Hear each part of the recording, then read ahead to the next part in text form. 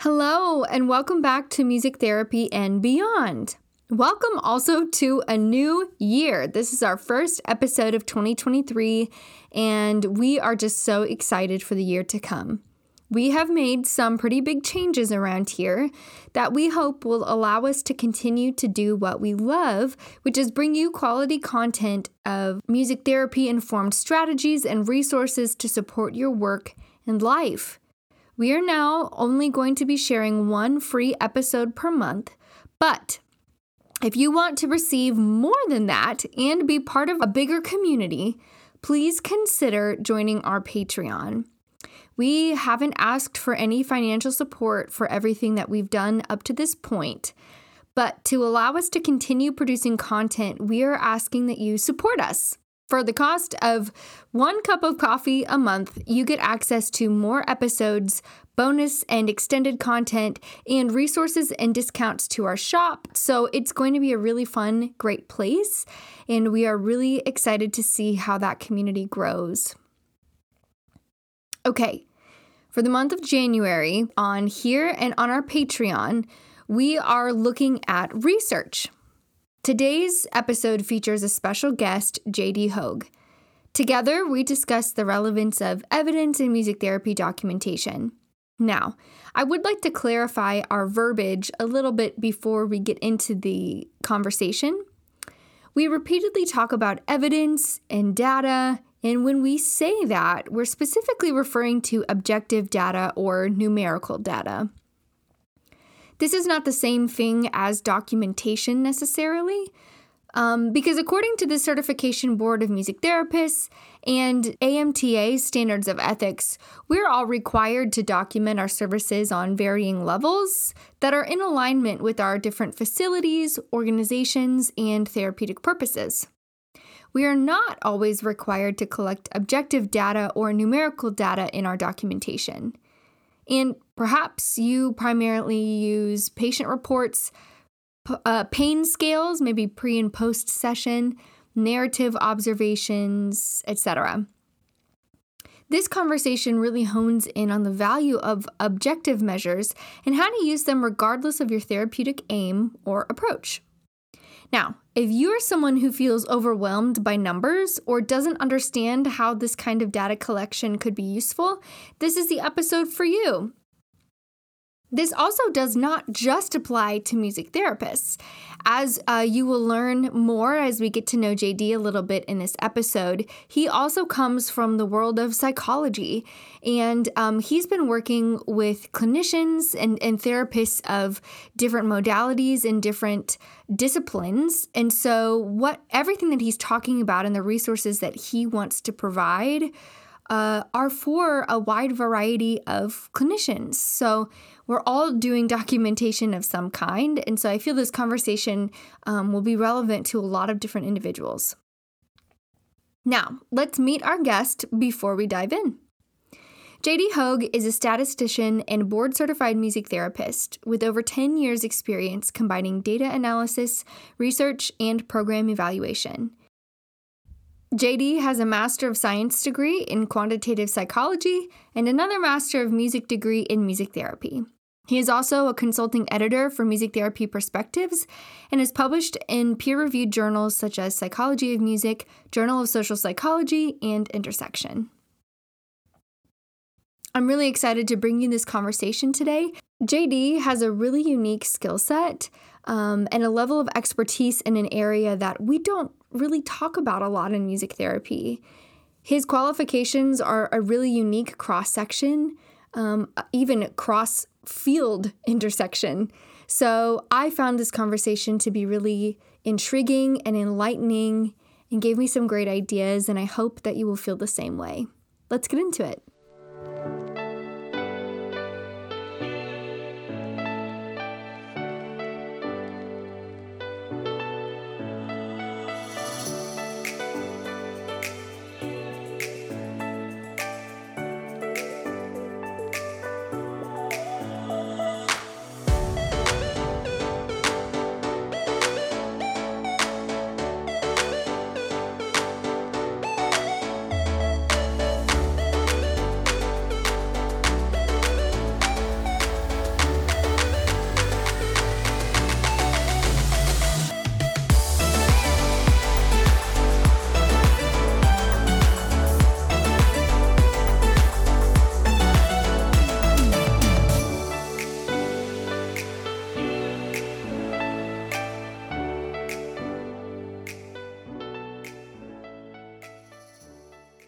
Well, JD, welcome to Music Therapy and Beyond. We're very excited to have you on with us today. How are you? I'm excited to be on here today too. I've been looking forward to this for a while, so thank you for allowing me to be here. Yeah, of course. So, you are a music therapist and a statistician. That is not a combo that you hear of very often. So, tell us a little bit about how you became each of those identities and how we got here today. Sure, it's a kind of long and winding story that goes full circle. And it every time I tell a music therapist about how I became a music therapist, they're never really satisfied with the story. So let me kind of back up. So because I wanted to do it in high school, like I wrote a paper on it in high school English class. I just intuitively saw how powerful and healing music could be, and I wanted to be a part of that. But where I went to undergrad, they didn't have a music therapy program, and I started in the music department. It wasn't the right fit for me, and so I went to psychology, and I thought, okay, music therapy. The idea of music therapy is just done. Um, so I ended up going on to my master's for quantitative psychology, which is the stats part of it. But they happened to have a music therapy program, and I took classes on the side. And then they liked me, and I was a semester into it, so I just finished it. It took me another 2 years, but I finished it. Um, and then I became a board certified music therapist on top of being the statistician. Very cool. I first became familiar with your work in my master's program. In one of my classes, my professor had included a video of yours on YouTube about how to take data as a music therapist. And I thought it was really cool. And the whole example was very functional, it was very usable, user friendly.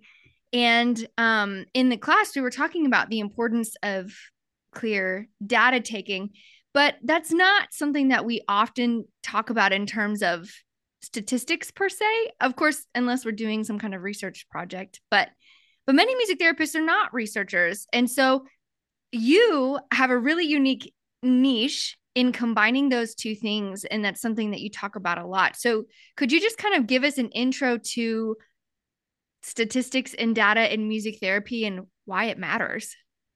Sure. Yeah. Well, first, I love that your professor was showing that video in class because it takes me at least a month to get one video up on my YouTube channel, Yeah. and so a ton of hard work really goes into it. And I want it to be a resource for music therapists and creative art therapists and just people in general. So I love that it actually is being a resource. So that And makes me very happy. I will make sure that we link all of our listeners to that too. So that video, anybody that's listening or watching can go check it out. Awesome. Thank you so much. But the go back to your question of essentially why do we need to take data in sessions? It goes back to being an evidence-based practice. We claim that we're an evidence-based practice, but if we're not taking the evidence to show it to other people, can we really be an evidence-based practice? If we're not looking at the data and saying, oh, well, this patient isn't progressing, why? Maybe we need to change something, is that evidence based? And I have a hard time justifying that if we're not. Um, but we're also moving into more of an informatics driven world. So collecting data, looking at data, we're seeing more statistics everywhere, and that's only going to get more and more prevalent. And if we're not taking data, we're going to get further and further behind. Yeah. And just in these last 2 weeks, I talked to a cancer nonprofit and to a school of music at the university, and both of them independently said we want to do something that's evidence based. Mm.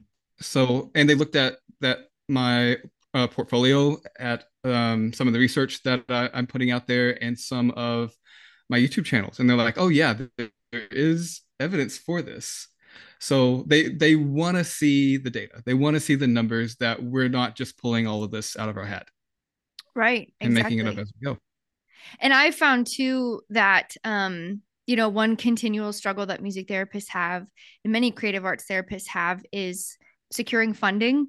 And so when we start talking about funding and advocating for services, often we have to speak in numbers to people, Mhm. and showing numbers is can be powerful. And even just similar to you, just this last week, I have been working with an organization on securing funding for services for someone, and their administration said, we want to see data. And Mhm. I, of course, said, absolutely. And so if that's something that you're thinking about, then it's great, but it can also be kind of overwhelming, I think, for a lot of music therapists It to can think be about. because we're not trained to be researchers. So I do think we need more education, even continuing education on how to be consumers of research, how to effectively collect data, how to manage data, how to read data. Because I see a lot of music therapists look at a graph and one, either not know how to interpret it, but to interpret it completely incorrectly. So that's a bit concerning for me. But going back to your funding about wanting to see evidence, we need evidence for not only just grant funding, but for um, insurance companies. Yeah. Insurance companies want to see the research so that they can so they would be willing to fund it. Yep. I've seen accrediting bodies come back and say, "You're great at looking at the individual, but we need data at the group level to Mm, show that you're being effective at the group level." So I've come back and analyzed it, done inferential statistics to show what's happening at the group level and say, yes, we're making progress on average for the majority of people, and this is how. But my favorite thing about showing someone a graph is that they shut up. They stop talking. They become receptive. It happens to me. It happens to everyone. I start looking at a graph and I'm like, okay, what is this? What I start taking things in instead of spewing things out. mm, And when I show someone a graph, that happens, and it gives me a chance to tell my story, yeah. Which is a and it huge, gives me the chance to advocate for myself.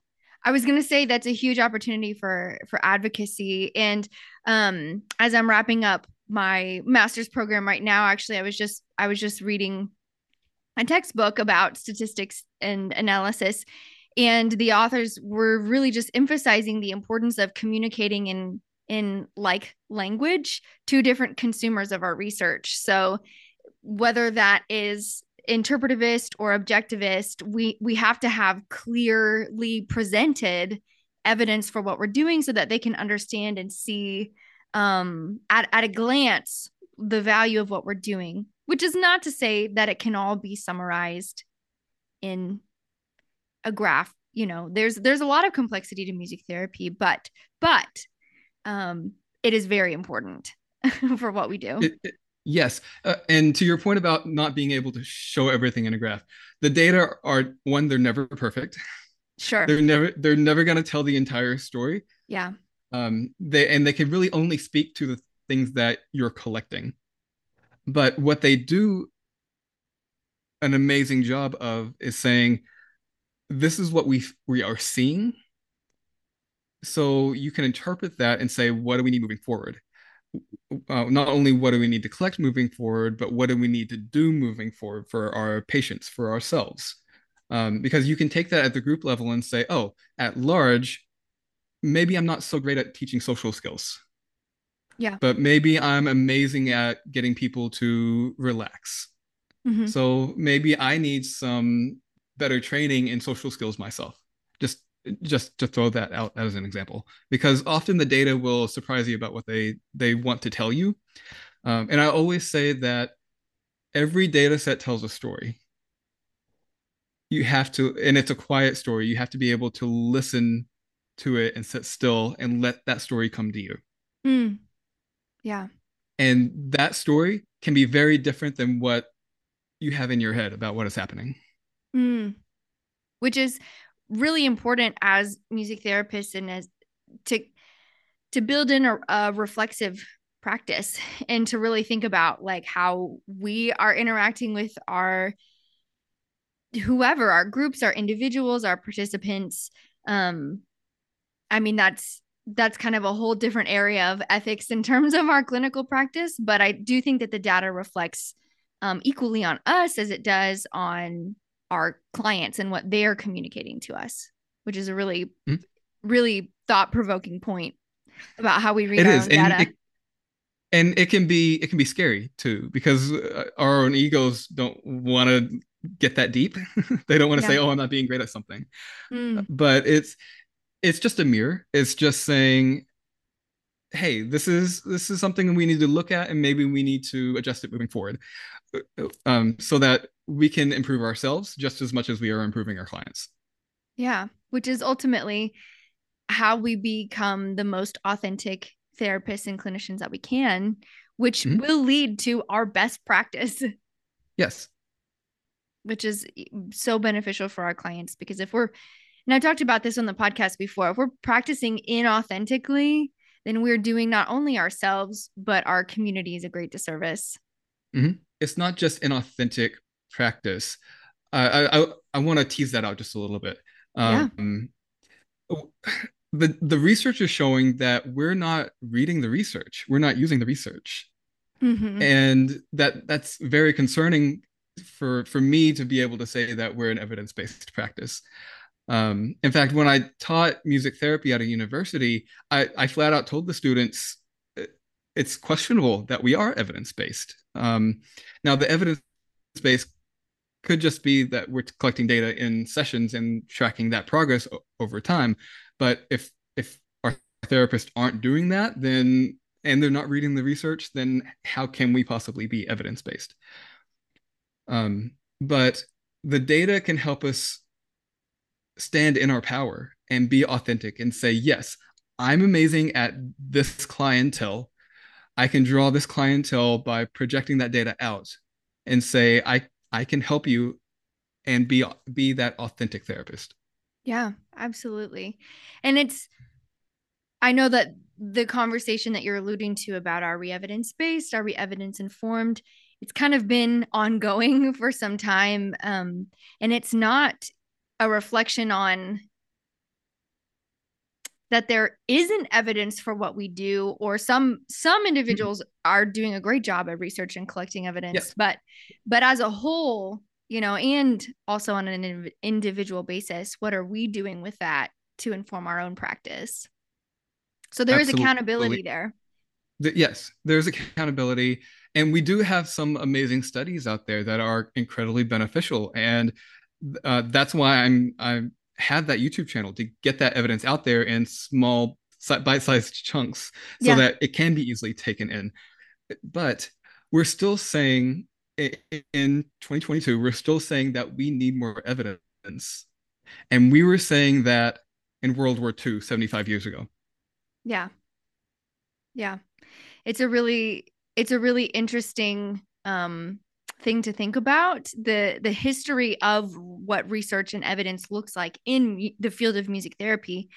And part of that, I think the conversation is nuanced depending on what your approach or philosophy or framework is within the music therapy field.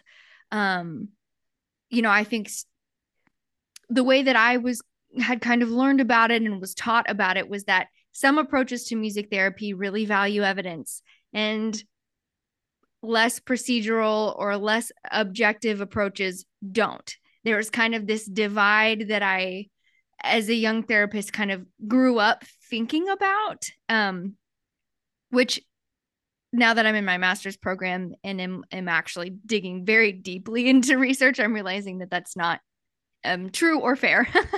but that was an idea that I had for a long time, and I think that's kind of been reinforced in a broader community in a lot of ways. But you and I had talked about this a little bit because I asked you a question that I love to ask everybody, and so I'm going to ask it now. Sure. Um, if you had to, knowing that you are a statistician and kind of the world that you come from and your background, what is your kind of approach to music therapy, or what would you say that your framework is for the work that you do in music therapy? Mhm. If you'd have asked me 10 years ago, I probably would have said cognitive behavioral therapy, NMT, Hmm. um, more of the behavioral side of things. Sure. But as as I've delved into the spiritual world a bit deeper, I'm starting to incorporate that into my practice.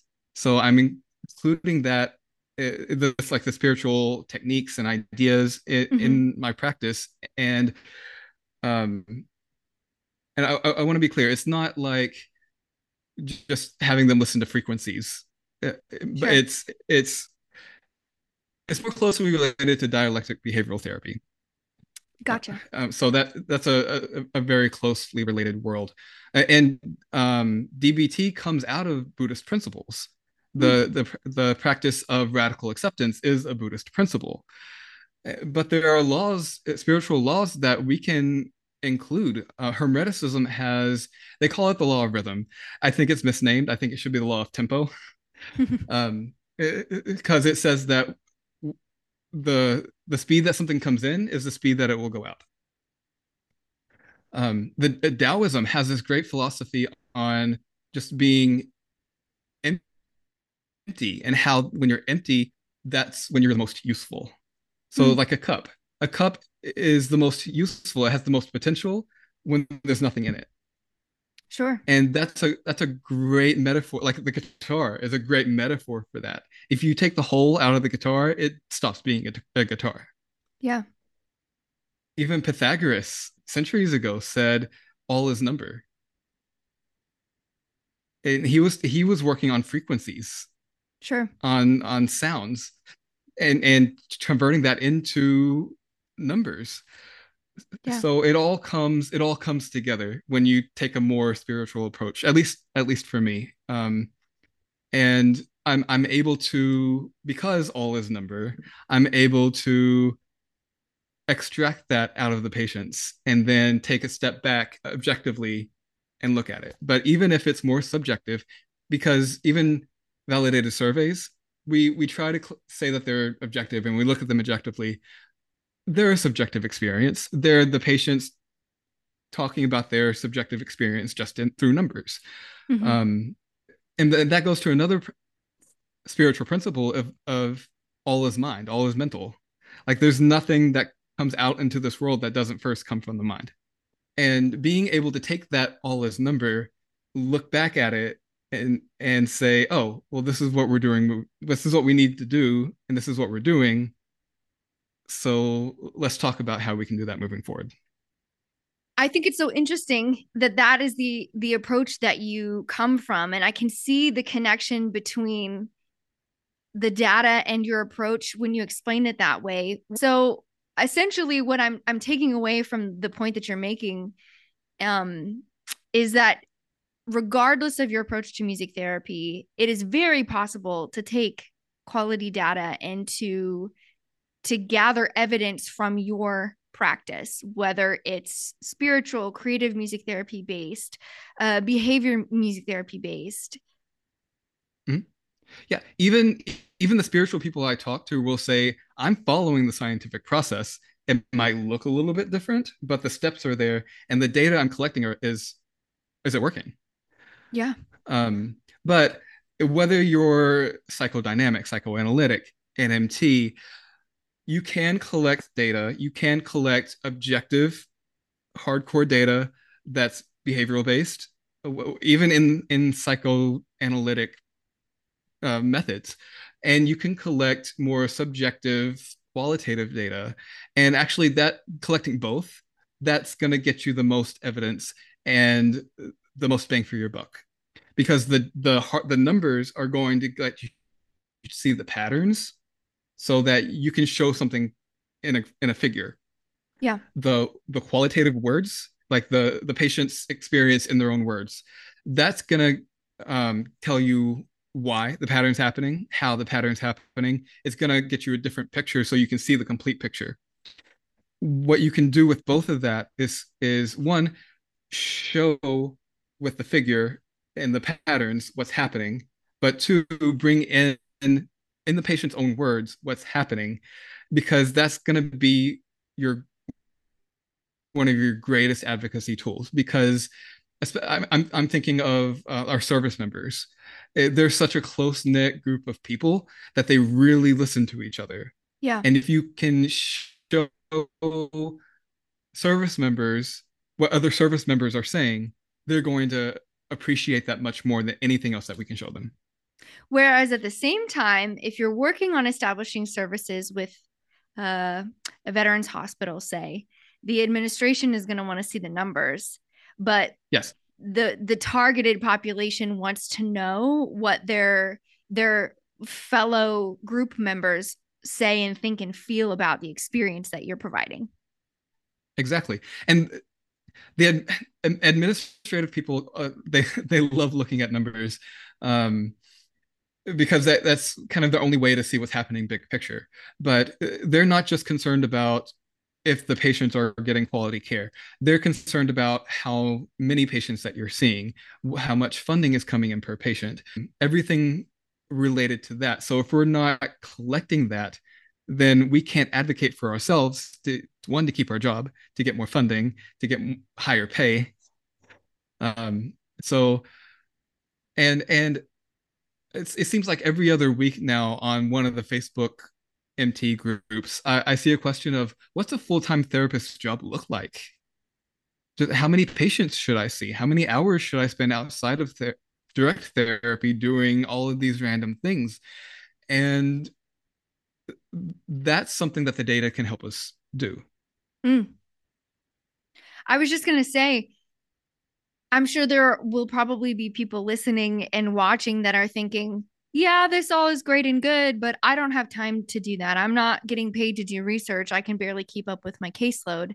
How could I even think about applying this to what I'm doing? And what you're saying is, which comes first, the chicken or the egg, like you Yeah. have to have some data also to advocate for your practice to be able to take data to continue to advocate. It's kind of a Yes. cycle. So something's got to give. And I know our schedules are so hectic and we end up just exhausted at the end of the day. I've been there, I've seen it in other therapists.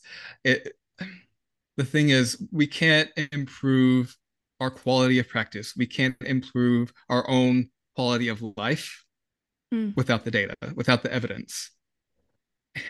To make that easier, I've always said the best measures are the ones that you can build in throughout your day. You're already doing it, you're already using it. So just make the data collection, fold it into the things that you're already doing. You Mm. already have to document. So when you're documenting, make sure that you can throw in some evidence, some numbers, some patient feedback that you can give to that. And that's especially important if you're in an interdisciplinary team because the Yes. IDT is going to want to see what's happening in your sessions. So, but that goes back to what happens in the session and you're actually doing the intervention. I was trained to take data in during the intervention, thinking, okay, that was a successful trial, that was not a successful trial. That's 1 out of 2, that's 2 out of 3, um, or have some kind of before and after measure that you can give to the patient. And I was even trained to say, okay, let's take a second. I got to get these numbers into this Excel file before we can move on to the next intervention. And the patients were okay with that because they knew they were going to get that data later on. Mm-hmm. But if you're collecting like a referral list, why are they sending the referral? What is the patient hoping to get out of it? What's the diagnosis? Those are all things that you can put into a survey that goes into like a survey monkey or a checkbox or something that stores all of the data on the back end for you so you can pull it and then look at the data as a whole. Yeah. So there are ways to build this into your practice so that you're not really doing anything extra. Mm. Yeah. Because we are all documenting. That is something that is required by AMTA, our code of ethics, our standards of practice. That is something that we're already doing. Now, that can look like a million different things depending on the Right. facility and the environment and what kind of information we need to keep track of. But I like this idea of kind of making that documentation work for you and kind of streamlining the process. And that was the kind of the purpose of why I saw your video in the first place, was because you had designed an Excel sheet that was very user friendly for tracking data. So would you recommend that that's a good place for music therapists to start, who might be thinking, oh boy, how do I even go about this? um, I put out that Excel spreadsheet just to show that you don't need a lot of money Yeah. to get started. It Building that Excel file does take a bit of time because you have to design what you want. You have to figure out what you want, design how to put it into Excel, make a backend file to even collect the data to begin with, then compile everything. So Excel gets a bit hard to deal with, but that is an option, especially if you're barely making ends meet, which I know a lot of our therapists are. But there are other data collection systems. I don't want to name anything because it depends on like your preferences and things like that. Sure. But you can go to like a canned out of the box system that will collect the data for you on the back end, even your documentation. Mm-hmm. So that if you're consistent with what you're documenting, you can pull that data when you need it. Um, and and this even goes back to like doing your assessment. If you have patients for continuing from year to year, you can do an assessment every year to see where they're going and look at that data and track over time what's happening with your patients through that standardized assessment. Yeah. So, and there's many different levels of quality of data. Um,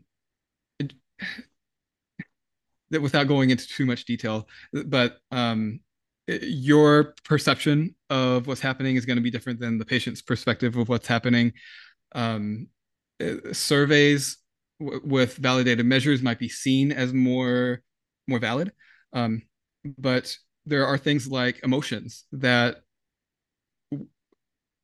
we can't quantify. Well, we can put them into a Likert scale, but like if you were my patient and it's hard for me to say that you're angry when you could be sad. It's just expressing as anger. Sure. But physiologically, the emotions don't come across, and that only becomes a subjective measure as being valid. Yeah. Yeah, that's a great point. And I think that's where a lot of conversations about research and evidence in music therapy have kind of struggled to come to some agreement, is just the all of the nuances of an organic therapy relationship. And there's so much going on and there are so many layers. But I think for us, keeping it simple and really identifying what we need to know about what we're doing, um, and kind of teasing that out of our own practice so that we can hone in and not try to capture everything about what music therapy is, because we can't do that. No. But really targeting what specifically about our practice we need to be tracking for each individual. Mhm. And even if it's like a survey for the interdisciplinary team that you're working with, Mm-hmm. a 10 question survey every year, maybe you don't look at all 10 questions every year. You collect data, you collect all data for every year, but you only look at the one question. And then the next year you look at the second question. So there are ways to make this bite-sized and manageable and less overwhelming because as therapists we tend to be perfectionists. We tend to want to see everything all at once, and that's one that's very difficult for us to do. But it doesn't have to be perfect. We just need to get started. Mm, yes, definitely. Yeah. I think one other thing that is probably helpful too is and I don't know how maybe you have an idea about how to go about this, but finding some kind of accountability or supervision or community around trying to figure this out, because like you said, we're not trained researchers, and so it could be very daunting, um, to think about how to get started. So Mhm. I've seen CMTEs on how to collect data with your hands full. How to, like, you're in an intervention. How do you collect that data? What trials are you looking for? What objective information are you looking for that you can say, yes, this happened, this did not. So they are out there, and they're not that hard to find. Even if you just go to a research CMTE to say to get more information on how to read the research. Yeah. And that might even mean looking outside of a music therapy course, Mhm. but still very applicable to what we're doing as clinicians, which, coming from the world of psychology. If you're needing more resources and support, that's what I want to do. I want to be that resource and support for you. That's why I put out the YouTube channel. That's why I'm getting on these podcasts, so that you can know there's someone out here who knows how to do this and can help you do it. So you can check out my YouTube channel. You can contact me if you're needing support. If you have a grant that needs funding, or an accreditation body that needs to see data at a group level, or even just to get started, to say, hey, I'm overwhelmed, can I get some ideas? I'm happy to do that. I want to be that person to do that, because I know how effective we are, and I want to get the data out there to show other people how effective we are. Absolutely. And I think you are an incredible resource. So all of our listeners, if check him out for sure. And like I said, I'm going to be sure to link all of your info and your YouTube and your socials to this episode, so that everybody can access that really easily. But thank you, JD, so much. I think this is a really intriguing conversation within the world of music therapy that we don't always hear a lot about unless we're in a research class or something Right. like that. So I hope to continue this conversation and see it grow as we continue to progress towards an evidence-based field and Yes. keeping with that pursuit. So thank you so much for your time and all of the work that you're doing for music therapy. And thank you for having me on. This was amazing. Absolutely. Thanks so much. Wow, such a great conversation, and a big thank you to JD for joining us on Music Therapy and Beyond. Make sure that you're following along for all of the resources and updates on our social media at Music Therapy and Beyond, or check out our website, musictherapyandbeyond.com. You can also head over to our shop and our Patreon, and all of the links to stay connected will be in the episode notes. Until next time.